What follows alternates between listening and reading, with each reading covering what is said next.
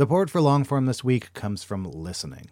If you've ever had to rip through a huge pile of academic papers, you know how painful it can be to spend all that time staring at a piece of paper. Listening makes it really simple to convert anything you have to read into spoken words that you can enjoy on the go. Uses AI to generate realistic voices that sound like actual human beings. Plus, it comes with a powerful set of tools that allows you to do stuff like skip over non-essential text, but also take notes with one click. Your life just got a lot easier. Normally, you'd get a 2-week free trial, but listeners of Longform get a whole month free. Go to listening.com/longform or use code longform at checkout. You know how to book flights and hotels.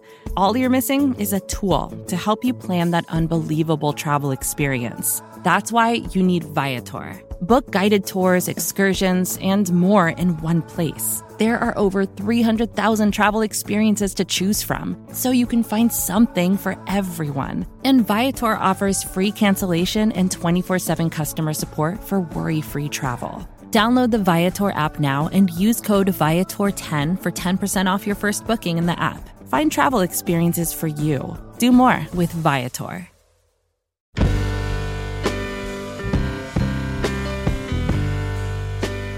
Hello, and welcome to the Longform Podcast.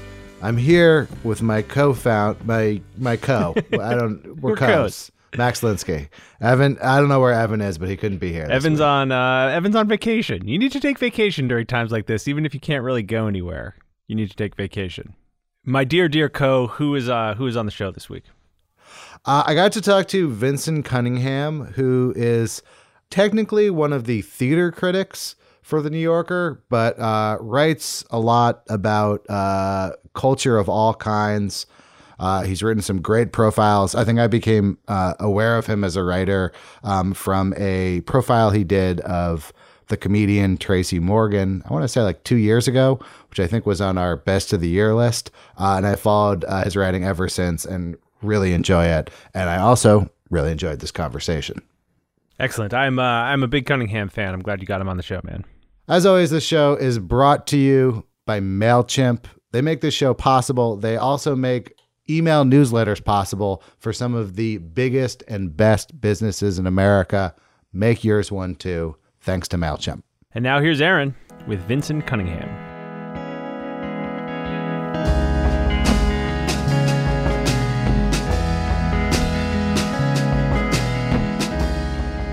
Welcome, Vinson Cunningham. Thank you for having me, Aaron. This is great.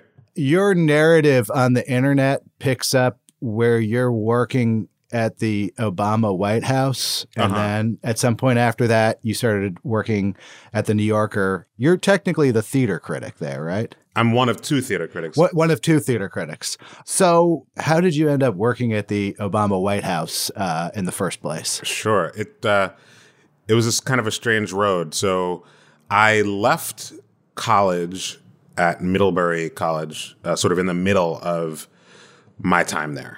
I had just had a kid in what should have been my junior year, and I came home sort of very dazed and confused and not knowing exactly what to do. So I guess I'm about 20, about to be 21 at this time. So I started working as a tutor for a kid, and I tutored this kid in English and math, and I guess I did a good job with him. Like, we got along really well, this kid, Chad, wonderful guy. And his stepmother had known Barack Obama since he was running for the state senate or whatever in Chicago.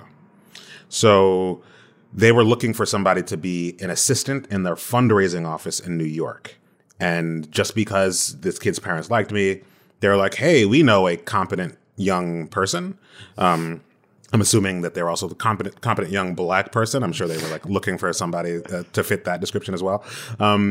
And they just sort of handed my name over. So I like took a call. I remember that I was in a Borders that does not exist anymore on 34th Street, right next to Madison Square Garden. Took this interview, and like the next week I was working on a presidential campaign. It was one of the stranger things that has ever happened to me. And this was like a month after he announced his candidacy to be president in early 2007. So let's rewind to the portion of your Middlebury education before you had a child. Did you have writerly ambitions during that part of your life? Vaguely wanted to write, and I wasn't exactly sure what. Like a lot of people in high school, I wanted to be a poet, and I wrote a lot of, just metric tons of bad poetry. I grew up singing in church. My dad was a musician, so singing was a part of my life, and that was a lot of my sort of early aesthetic experience was around music. But I did want to write, and I wasn't sure exactly how. So I continued to write poems in college, but I also acted. So I was kind of engaged in the arts, but not exactly sure how I would end up expressing all of that. Taking steps to like publishing work. Well, after the Obama campaign, whatever, I had some poems in the college literary magazine or whatever, right? Like, I'm not sure if that counts for your You purposes. don't want to mention things like that in the show because our intern will track them down and link to them if you do. Well, good luck. I hope you do not find them. After working on the Obama campaign, went on to work at the Democratic National Committee in Washington and at the White House. And at some point, having been less than great at all of these jobs, I was not at all a star in this milieu. I came back to New York thinking that I would sort of work my way toward writing in some way. So I was a writer, a speechwriter at the New York City Housing Authority, the agency that runs all of the public housing in New York.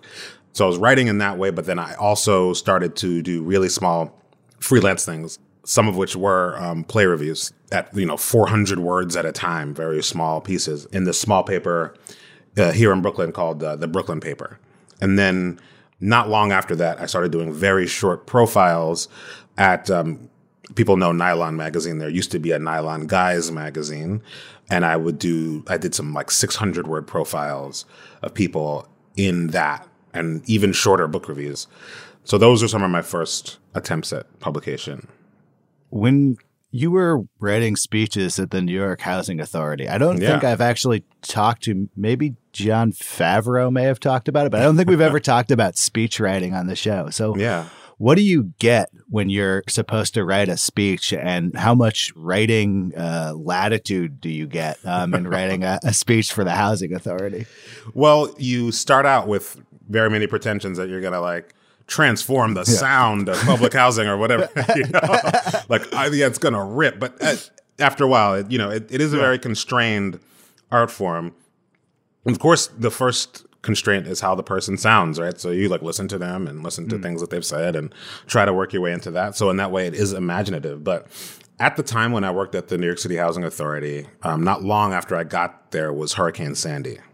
So a lot of the things that I was writing were requests of varying levels of desperation, like pleas for money from the city council to sort of rehabilitate public housing that had been damaged in the storm.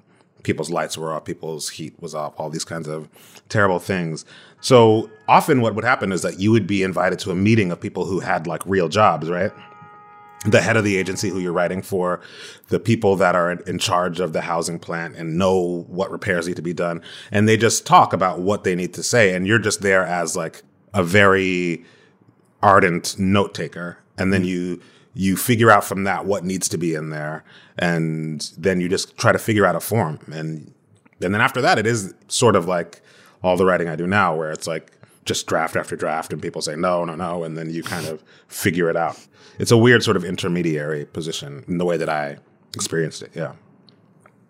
Can we talk about the theater briefly? Because it's a topic I know nothing about. Might be the topic I know the least about. And like, if I read a review of Tenet in the New Yorker, I'm kind of like, oh, I'm going to go see Tenet, or maybe I already saw Tenet.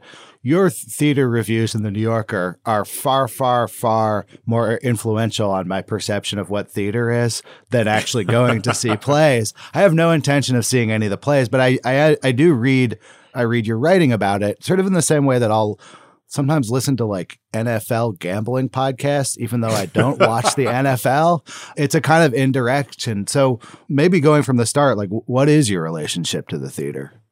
I love theater, and it's interestingly been a part of my life intermittently almost all the way through. So in high school, I was in a lot of plays, largely musicals, even though today musicals are not like the first thing that I run to. Certainly that was an early part of my sort of artistic, creative experience. In college, I took a lot of playwriting courses, and I had a lot of friends in the theater department. I was one of the worst actors in Chekhov's Cherry Orchard that ever existed. There are a lot of things like that it was kind of always in my life. And there aren't many experiences like going to a theater and coming out and having had a real experience in that live way that you know is not replicable and will never in some sense happen again. But that is the problem of it, right? Because it will never happen again. And as to your point, not a lot of people go to shows, right? So the New Yorker has however many subscribers, most of whom don't live in New York, and therefore many of whom won't ever see the show. And so part of what I think of that job as being is like democratizing that experience. And in some ways, putting on the show for someone who will never see it, right? The show puts out not only the way it looks, the way the colors are up on the stage, the work that the dramaturgs and the designers have done to present it to you, but it also contains all these ideas, right?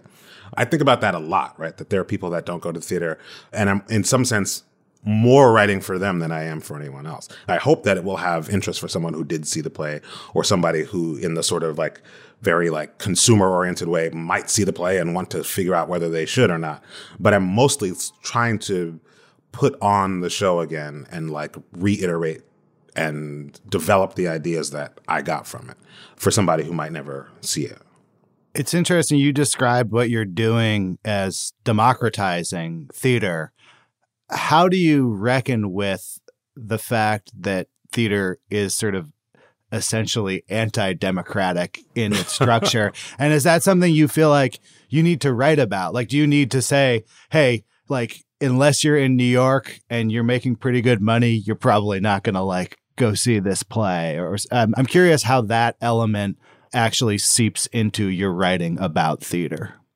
Yeah, it's something that I think about a lot. And honestly, the pandemic has given me occasion to think about this more than ever, right? Because there are all these people doing digital theater, readings over Zoom, different ways, right, to present.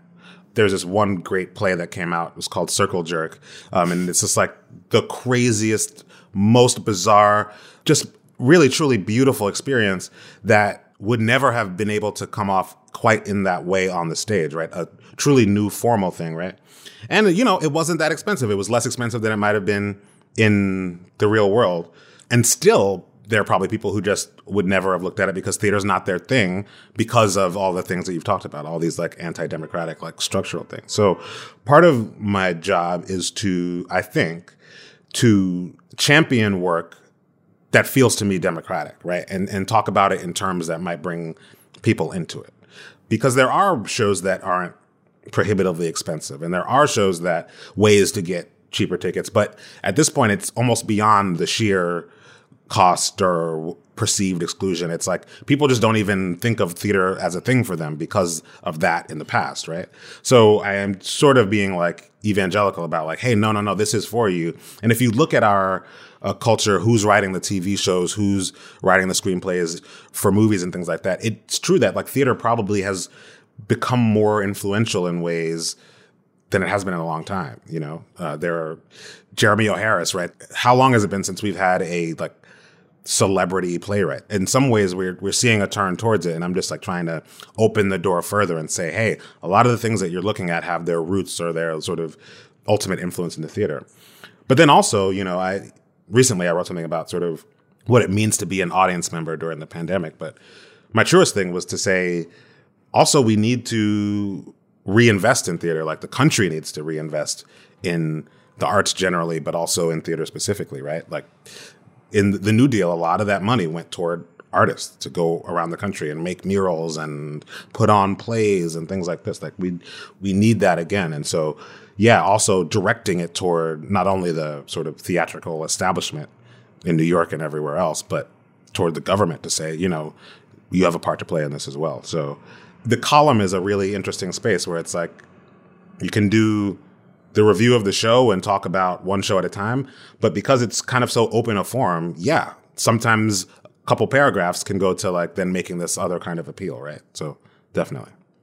I was thinking about, so you're kind of going where the medium goes, right? There's a pandemic, theater goes online. Okay, you're online. Yeah. And I'll tell you my subjective and totally uninteresting personal experience, which is like, I love music. I love to listen to music. Musicians I very much enjoy. I've had live streams and I've just been like, oh, this is so boring. This is very bad. This shouldn't be a medium because it's not very good. And I'm curious for you, as you sort of move pretty fluidly from theater and to other areas of culture, like how much does whether you like something or not matter, and how much does it influence both whether you write about it and what you write about it? Yeah. Whether I like something matters, but it's not the only thing, right?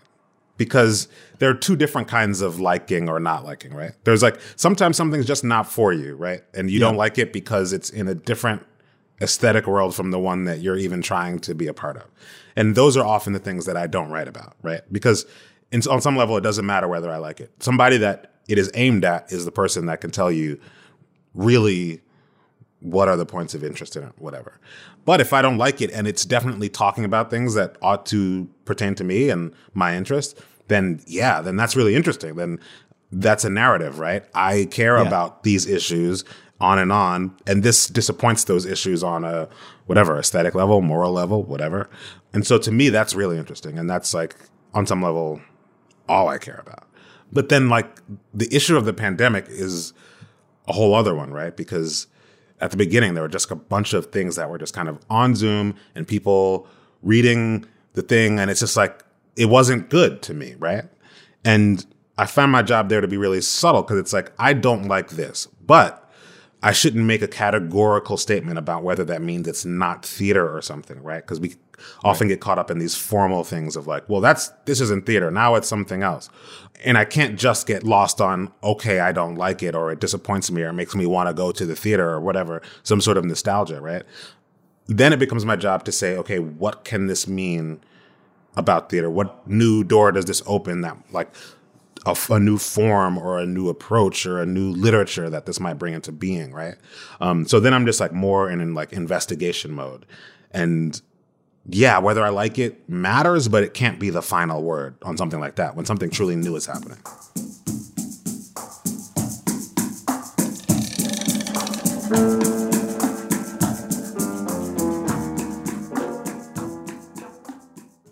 Support for Longform this week comes from listening. If you find yourself behind the eight ball, needing to read a bunch of academic papers or journals or any kind of dense reading material, you might make your life a lot easier by checking out listening. It takes anything, articles, books, PDFs, and turns the text into spoken word that you can absorb no matter what you're doing. The app has a lifelike AI voices complete with emotion and intonation that creates a realistic and pleasant listening experience. So I had to go into the city for some meetings. I needed to review some PDFs, threw them in there, listened to them on the way. It was both pleasant, and I kind of forgot that I wasn't like listening to a professionally done audiobook or something. Like very quickly, the voices sounded totally natural and human to me. This listening app might just transform how you consume reading material, and you can give it a shot yourself risk-free. Now, normally you get a 2-week free trial, but listeners of Longform get a whole month free. Go to listening.com/longform or use the code longform at checkout. Listening. Your life just got a lot easier. Fox Creative. This is advertiser content from 26.2 Team Milk and their new docu-series, Running Sucks. Is running the worst? Yeah. Do you love it? Do you hate it? I hate it so much. I hate it so freaking much. That you're a real runner now! I hate it. I'm Abby Ayers, a 37-year-old mom from Utah who found herself running across the Manhattan Bridge in my first race ever. Running Sucks celebrates women who run and the running communities that carry them across the finish line. Running helped me in so many ways postpartum. It really is about taking my power back and proving myself wrong. for every person like you, I'm telling you belong, and I'm telling you can do it. I never thought the words would leave my mouth, but yes, I'm planning on running a marathon. I can't even say it without laughing, because, like, who would have thought? Watch Running Sucks at runningsuckstheseries.com and learn more about how Team Milk is helping women runners across the country conquer their next course.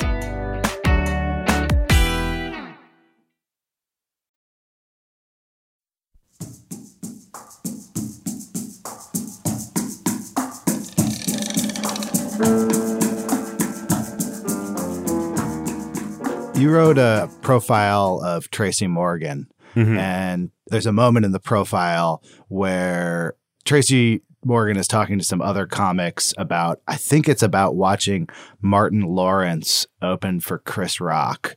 And he's talking basically about like playing to a black or white audience and different black comics who like play to the audience differently.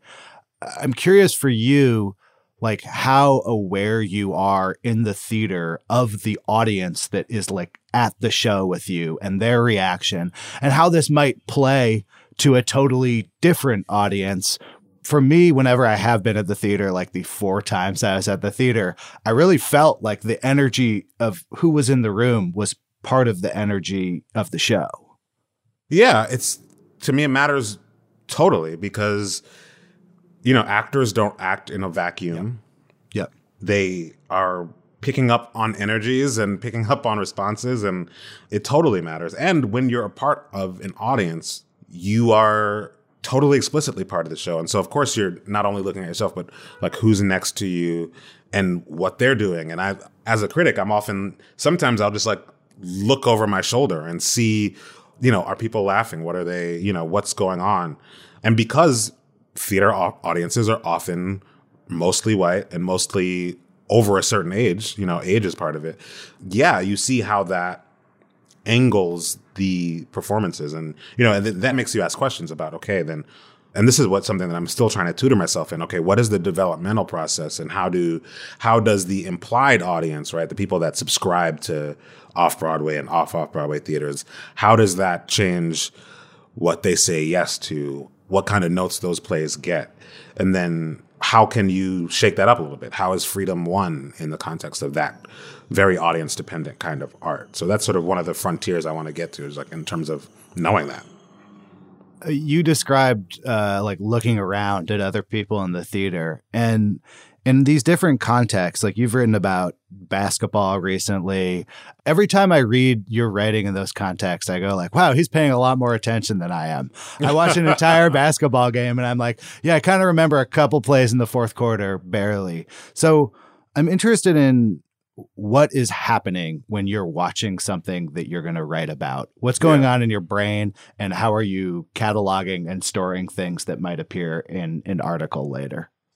Yeah, sometimes it's just about taking notes and reminding myself, sometimes something awesome will happen in a basketball game, for example, and I'll just write down like, Russell Westbrook crossover, end of first quarter, and like just try to remember it. And then, the next day on my League Pass app or whatever, I'll, it's usually up there and I can go and rewind it and as many times as possible and describe it really well, right? So the notion that I'm like, I've got the whole thing as an aesthetic experience in my mind that I'm like transcribing in the moment is a little bit of an artifice, right? I'm like going back, rewinding over and over again, making sure I've got every emotion right, describing it within an inch of its life, right?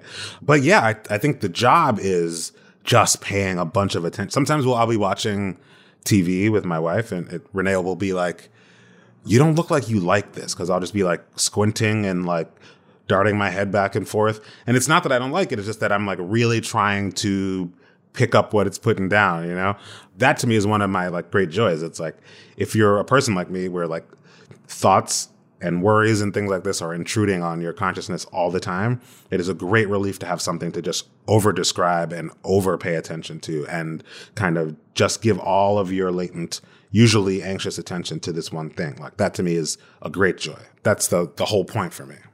Is it coming to you on a sentence level? Like when you see, you write down like Russell Westbrook washed ? Or something? Are you thinking about like how you're going to say that in a story at that point? Sometimes sometimes things you'll think of the sort of base level of the sentence, and then sound will take you to a place where, okay, I could see where that needs to be toward the end of that sentence. And sometimes when you think abstractly, then all of a sudden these like concrete sounds will sort of surround that one like abstract thought. And that's what a sentence is for me. It's like, this little somebody, it's like somebody starting to murmur into your ear.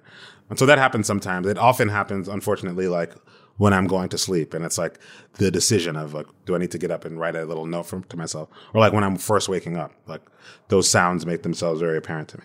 But often it's just like, I know I need to figure out a way to say that. And I'm just like doing a little placeholder. And then, you open up docs or whatever, and then that starts to work itself out like with time. But yeah, the question is always how to make something equate this visual or whatever experience and turn it into the sound that is a sentence.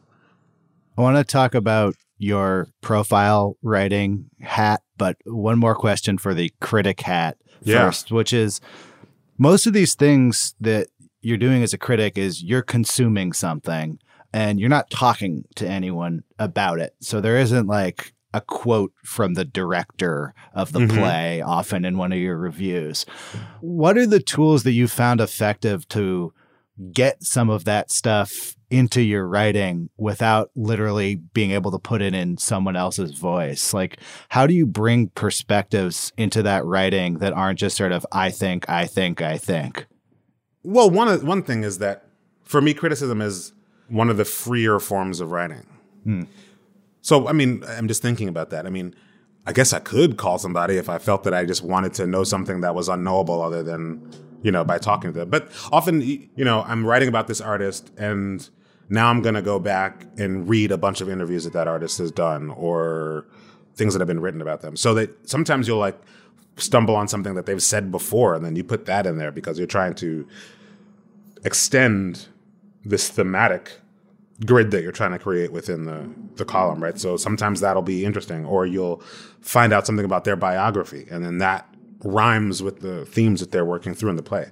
But to me, I think is for better or worse, the rhythm of criticism. And, so on some level, you cannot be afraid of that pattern. You got to say, yeah, sure. I think. Here's a fact, but this fact matters in this context only insofar as it relates to something that I think.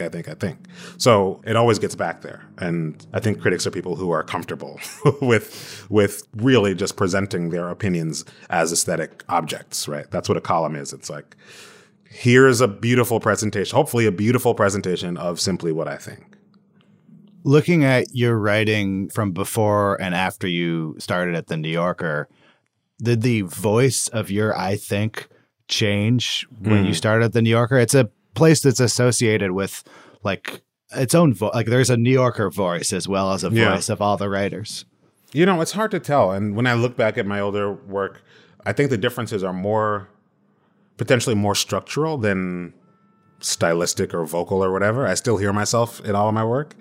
And it's hard to tell also because it just is a temporal fact that my New Yorker work has happened after my work in other places. And so I view myself as still getting better at writing, hopefully, and still in what I think of as a kind of apprenticeship moment in my life. I still am really, just reading, trying to get better. So, some of the things that you might chalk up to the New Yorker, you could also just chalk up to me trying to get better and figure out new ways to say things.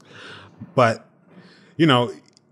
getting better at writing is such an intangible process. I look back at things and I'm like, okay, I'm definitely better than this, but I don't remember how, except for we're just writing a lot, how I got better or how I changed my angle, which to me is sometimes I'll just when I'm lost or I don't know how to sound, I'll just make the font really big because I just feel closer. And it's then I can, maybe that's what I need to do is just be a little bit closer in perspective. And this is creating some sort of illusion, Those angles of approach are the things that I think change the way you think about writing, as time goes on. So how did you come to the New Yorker, actually? You were writing 400-word reviews for the Brooklyn paper, and then at some point you started writing for the New Yorker. How did that happen? Yeah, I just kept writing in different venues, and it really is a kind of trail of serendipity. But toward the end of 2014, this was when McSweeney's Internet Tendency, the website, was still doing this column contest. I don't think they do it anymore.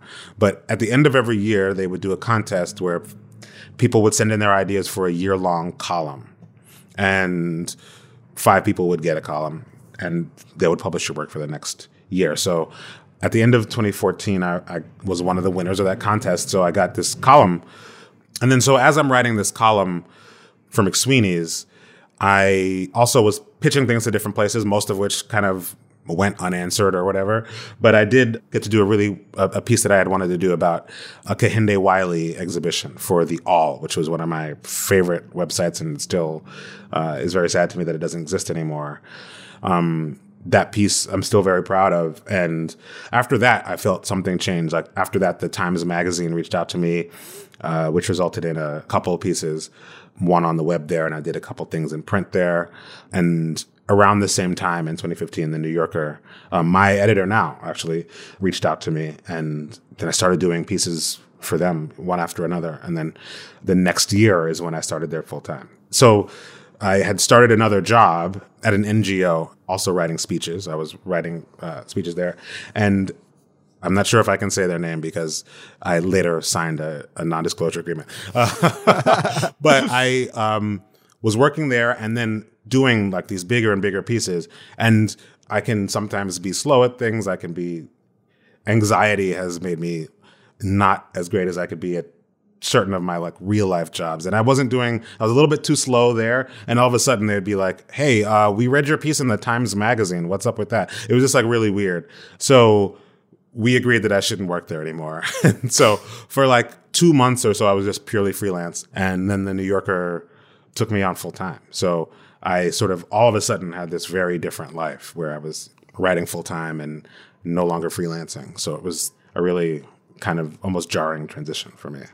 A lot of features you've written, and maybe this is just a random smattering of the ones I read before this, but you seem to gravitate often towards subjects who perceive themselves as having been misunderstood by the media, like Stefan Marbury, you did a piece with. And I don't know if Tracy Morgan would say he was misunderstood, but a person who has been the subject of negative media scrutiny previously. What attracts you to that, and how does one approach a subject like that? Yeah. That's interesting. I hadn't really thought of it in that way, but I guess it's true. I think people are at their most interesting, and for me, interesting usually just means like full of the most pathos, right? When they're really trying to get themselves across. Yeah. And they're, one of my real interests and also like great horrors is like how we try to communicate just one-to-one. Forget about myself to an audience or to an imagined like public, but just me and you. How I can make that transfer, how I can communicate anything about myself, my experience to you, and how often that attempt is a failure.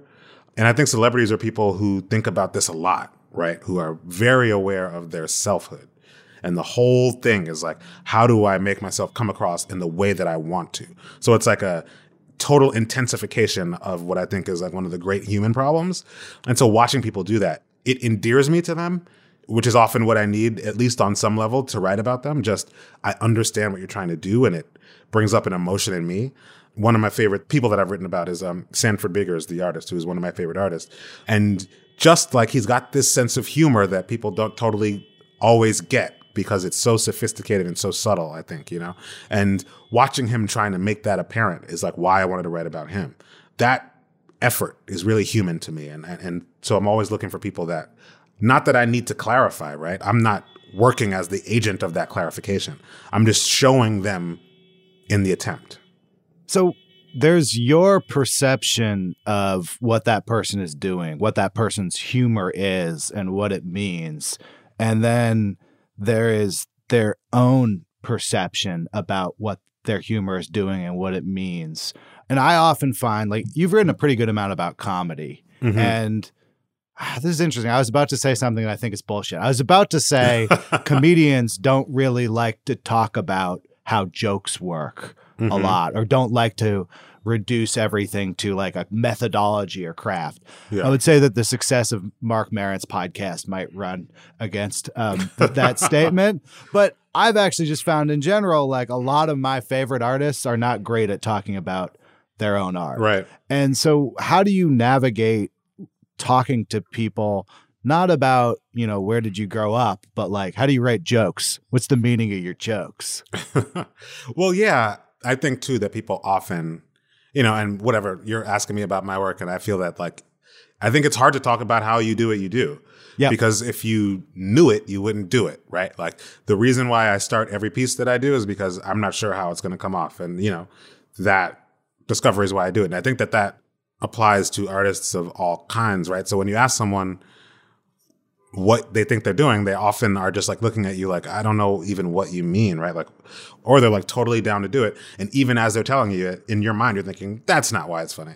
Like, you like to talk about this, but you're actually wrong, Yep. And that's where I think it's interesting to approach. I think I approach all of my profile writing or feature writing or whatever as essentially a critic, because what can bridge that gap is what I think. And that matters just as much, right? So this is where you get those passages in a profile that feel almost essayistic and can go into the history of that medium, or you try to trace a thematic line through this person's output, whatever it might be, right? You kind of fill that gap with this other skill, this critical eye that I think, creates a tension in the piece between what the person thinks, what the public might think, and then what you think.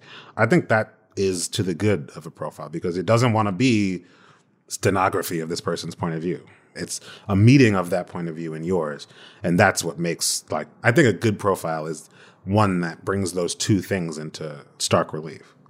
Yeah, I think that profile of Tracy Morgan actually qualifies in that it's actually criticism, not a profile. It's actually kind of a giant review of why Tracy Morgan made the TV show The Last OG, which, I think I've maybe seen one episode of the show, and my sort of assumption was he made that show because that was the show that sold to a network or whatever. And it takes very seriously the idea that, like, The Last OG is almost an auteurist work that, like, makes sense in the grand universe of Tracy Morgan. You're kind of, in a way, it feels like a lot of what you're doing is trying to put yourself in the situation where anything they work on might be like the most important thing to them. There's that scene in the Tracy Morgan one where he's watching like a 2008 movie and he's like, my acting is so good in this, Yeah. Tell me about putting that together, hanging out with someone in those kinds of contexts. Like, there's a lot of scenes in that. It seemed like you must have hung out with him a lot to do that story. Yeah, there are lots of different ways to hang out with somebody. And that's like the art of planning out a profile, I find. Yeah. Is like, in some ways, telling them at the beginning. And many, like, entertainment people with, actors or whatever, they kind of get this because they've made a movie. So you can kind of almost storyboard it for them. It's like, hey, like, one of these times I just need to hang out with you and we talk. And that way we fill in a lot of your biography and we fill in all these things and you tell them why, right?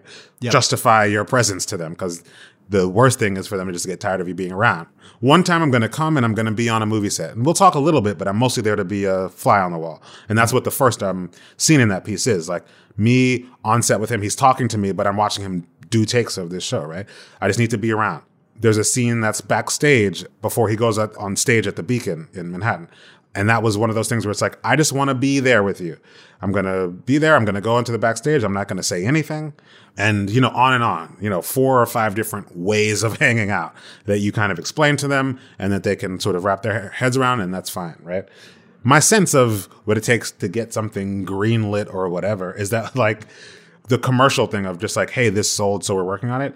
Even though there is the commercial drive, on and on, all the constraints that exist in that world, they use those opportunities one by one in order to get something across. Otherwise, if it's all just cynical, which, hey, I think that's a fair point of view. But if it's all just that, then it's certainly not worth my talking about it, right? But that's in some ways another expression of the problem of what it means to write for a magazine, because especially in culture and the arts, usually you're talking to someone when they've got something happening, right? So there's always the danger of just being a branch of public relations for this person, right? Or just sort of a step on a media tour. So just like you are trying to make a kind of art out of that opportunism, you have to imagine that that's what they think of their job as well. Like, okay, I got this TV show. How do I get as much artistry out of this ultimately commercial enterprise, right? So in some ways, I feel sympathetic to them because I feel like I'm in a similar, even though much different and lower level, a similar problem in terms of how I, from piece to piece, get my work done. Do you think about that in choosing stories? Like, I honestly think in booking this show, I do like 13 shows a year, and I could easily fill it with people whose writing I really admire, who are going on a book tour to promote a book that's super important to them. But also I'm interested in the parts of writing that aren't when you have your biggest book coming out. I'm interested in the low moments. Like you have a novel coming out, as I understand it. I didn't actually know that until 7 minutes before this interview. When I looked you up, I just like your writing. So in thinking about 1 year in the writing life of Vinson Cunningham, like, you're not going to see every play. You're not going to write about everything. What does your dance card look like, and how do you construct it? Yeah, I mean, this is part of the benefit of working with an editor. My editor, David Haglund, is like, he definitely is one of my best friends because I talk to him more than anybody, right? We like go on walks and we just talk about stuff. So it's just like finding these points of mutual interest and having just conversations. And then when it seems like there might be a way to talk about something that's just of interest to me, it's like, okay, let's do that, right? So for example, if we keep talking about Tracy Morgan, I've always been interested in the sort of substream in Black comedy that is represented by somebody like Red Fox, that like what they used to call the party records, these like really dirty sets that would be recorded at, nightclubs that everybody couldn't come to. And they would just talk about sex and all this, like the raunchiest, nastiest thing. And you just imagine the smoke-filled room, and people would put these things on after their kids went to bed and invite people over to come and laugh at Red Fox's latest show or whatever. Like, I was interested in that and thought about Tracy Morgan in connection with that way before I had an opportunity to write about it. And I talked about that with my editor quite a lot. And so when it was possible to talk to him, we did, for that reason, because it was already part of this like ongoing conversation really that I have with my editor. So that's part of it, right? What are the opportunities to talk about things that I care about? And I think that logic extends itself to what I choose to write about in terms of criticism as well. Maybe it's selfish to say this, but I think of writing magazine pieces as like excuses to write about. It's like, how do I turn this person, this profile, into a reason to write an essay about something that I'm interested in? Same thing with a column. Okay, this play addresses themes that I've already got thoughts about, and I already want to kind of extend my thoughts in some ways, see what happens when those ideas and preoccupations meet this object, right? So all due honor and respect for the work, for the person. And that's the only way that you can write about a person or a work of art, is to give it respect and dignity. But always keep that kernel, right, of just like, what does it mean to this set of concerns that I've been carrying around, in some cases, for my whole life, right? And so that's the way to pattern it, right? You certainly can't write about every play. I and Alexandra Schwartz, my friend and co-critic, we sit down with our two theater editors, so it's 4 of us, and talk about what's coming out. And then we sort of will claim week by week, depending on the plays that are going to be out that week. And then we see a bunch of stuff, and then you just decide to write about 1 or 2, depending on how much space you've got in the column that week. So it's got to be stuff that you can thread together with your own interests. Or otherwise, what's the point, right? And does that interest thread therefore kind of include your editor's interest thread? Like, if you're interested in something and your editor's like, this is a zero interest for me, is it kind of a dead end? No, not at all. No. I mean, this is what I love about The New Yorker, is that at the end of the day, everything is about what the writer wants to do. If it's something that, for example, your editor brings to you and you're not interested in it, then it's over. Nobody ever forces you to do a piece. And if you're interested in it and your editor is like, doesn't really get it, they're just like, okay, go ahead. And then if you can tell that they're just not into it because of whatever reason, that's all the more enticement to make it really interesting, right? So it's like, by the end of this, I'm going to get you to care about this. First, my editor, and you're going to be a proxy for the rest of the people that will read this without necessarily having a pre-existing interest in it. I think everybody at the New Yorker, the editors, the whole logic of the place is it's only worth doing is if the person writing about it is truly enthusiastic about it. Do you think that sort of in following that enthusiasm, if we project forward, maybe there's this is offensive, but maybe there's a video game section in the New Yorker in 20 years instead of a theater section. There's a lot more people playing video games. And when I sort of imagine current teenagers and what they're up to, it seems like some of these ideas of what culture is will also change. I mean, not that the New Yorker doesn't publish anything about video games, but it seems to be putting more per capita energy into the theater than Fortnite. Yeah, I think that is inevitable, and I think it's all to the good, right? It's up to the theater, and in this part of the theater, I'll include myself, right? The actors, directors, dramaturgs, and people and critics, people who write about the theater. It's up to this community to continue to make it a thing of interest. Otherwise, it won't be worth writing about, right?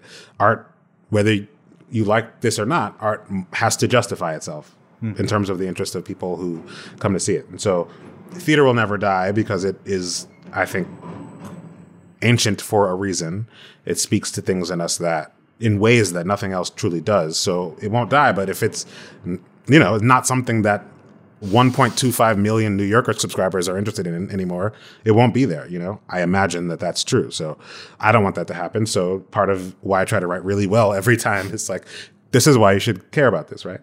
Simon Parkin, who writes for the New Yorker, has written a lot of things about gaming that I read because I want to know what's going on.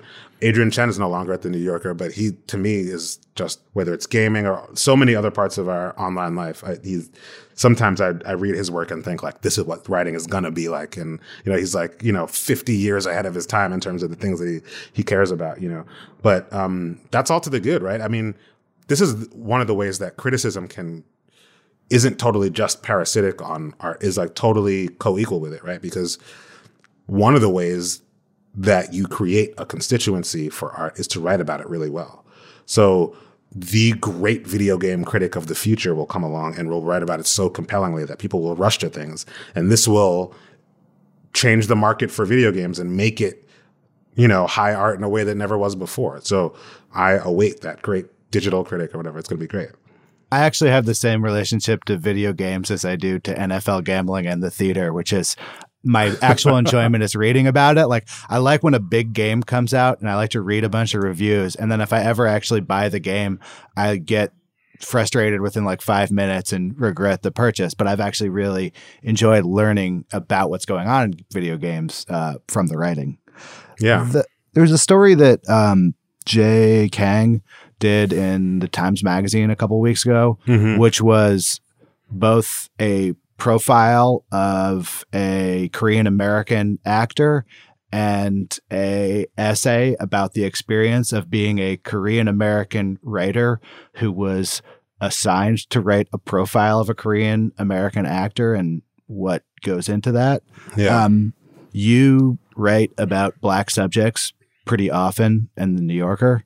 I wonder, like, just even on an interpersonal level, like, what does it mean that a person gets asked, hey, can you do this New Yorker profile? And then you show up. What are those social interactions like? And how do you think it plays out in your writing?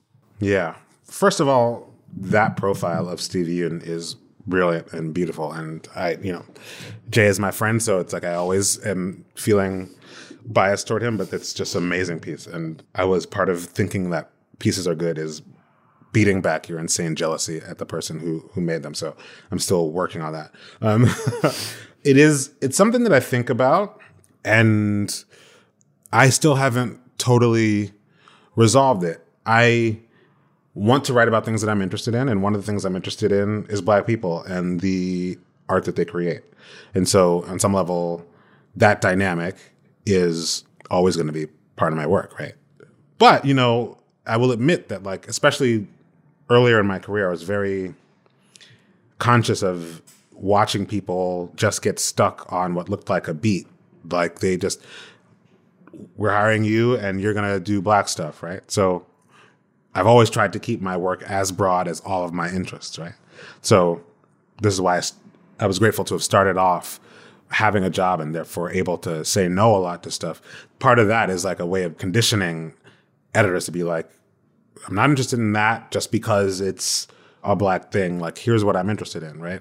And I think that's a constant thing, to sort of insist on your interests, not become a sort of constituent of somebody's idea of what a Black writer is supposed to be interested in. But yeah, I don't want to then willfully not, write about stuff that you're interested in order to prove a point about, I don't just have to talk about Black things. It's like, no, I really am interested in Tracy Morgan, have been for a long time, so I'm going to do that. That's all I'm trying to represent in my writing is my interest, right? If there's a constituency for my work, if there's somebody that I'm, representing, it's really that. I want to ask about one thing that I don't think I've ever asked about on this show, but you've mentioned it several times, and it resonated with me because I also have issues with procrastination and anxiety and managing my workload. As you've leveled up as a writer, has that also involved like logistics and like discipline and like systems and stuff like that? Like as someone who described yourself as struggling like in some of these like job settings, what has writing been like for you as a job, and what have you learned from that? Yeah, it's constant. I'm always envious / like agitated by people that are always like, and then I wake up at 6 and then I do this and then I do that. When I'm finishing a piece, I then kind of slip into that mode of like, I have to get this done and I'm running late or I am late or whatever. And then but for me, it's always like, this thing is working for this piece. This is working for this moment. And then the next thing won't submit itself to that rigor. And I have to build a new system of approach. But writing is difficult to conceive of as a job because part of it is like seeing stuff and seeing everything, right? And so sometimes your job is like to like just go to the museum, a bunch of different museums that week, or to read a lot, or to watch certain things, or so it only works if you're kind of greasing the wheels of your life. And also, by the way, just reading a ton so that you can stay good at writing, which is my constant fear, that I just will run out of sentence structures or run out of ways to approach things and just like start to sound like an imitation of myself or something. So I'm always just like, if you can call what I have a discipline, so much of it is just like reading a lot so that my sense of what is possible by writing is always refreshed. But I don't want to over depend on the word anxiety. All I mean by that is my fear that I won't be good, which is very real for me. There's a lot of writing. Yeah. And so it has to be good. And if you read a lot and you look at the past and you have these people that you admire and you want to make a contribution to something that has nourished you your whole life, it does feel like making that justification with every piece. And that's that feeling. My friends and I, we always talk about it as like, this piece has to go in the collected works of Vinson Cunningham, right? Like that pressure piece by piece is not necessarily productive, but it is something that is like part of my makeup as a person.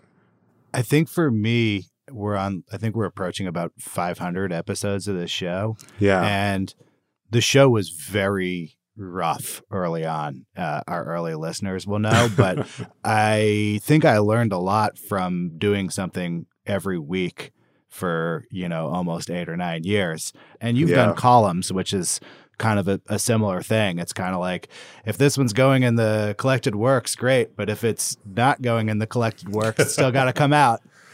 Yeah. And, the New Yorker is really helpful in that way because it is just relentless. It comes out every week. And all of a sudden, someone will ask you, like, what do you think about this illustration? And then you realize that there's, it's like I'm getting triggered as I say it. You realize that there is a page with your name on it and somebody's made a thing. And it's like, you got to fill these spaces, man. Like, get yourself together. You have to fill this page. I love how the theater column is always like, the last or second to last page in the magazine. I love occupying that real estate. And it's like, dude, you have to fill your page. And so, yeah, that's the part that gets you out of your head, is like the cold clarity of necessity, But it's hard. It's hard to balance that sort of workman-like necessity with, like, your desire to live up to something and meet a standard. So that's what my struggle with work has always been. It's like, I want to show up and really make the most out of it every time. This has been great. Thank you for coming on. This has been so great. Thank you so much.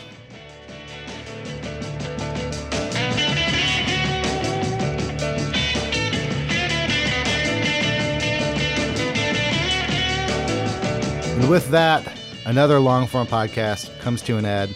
Thank you very much to Vinson Cunningham. Thanks to our editor, Janelle Pfeiffer, our intern, Susan Peterson, my co-hosts, Max Linsky and Evan Ratliff, and of course, MailChimp for making this show possible. We'll be back next week.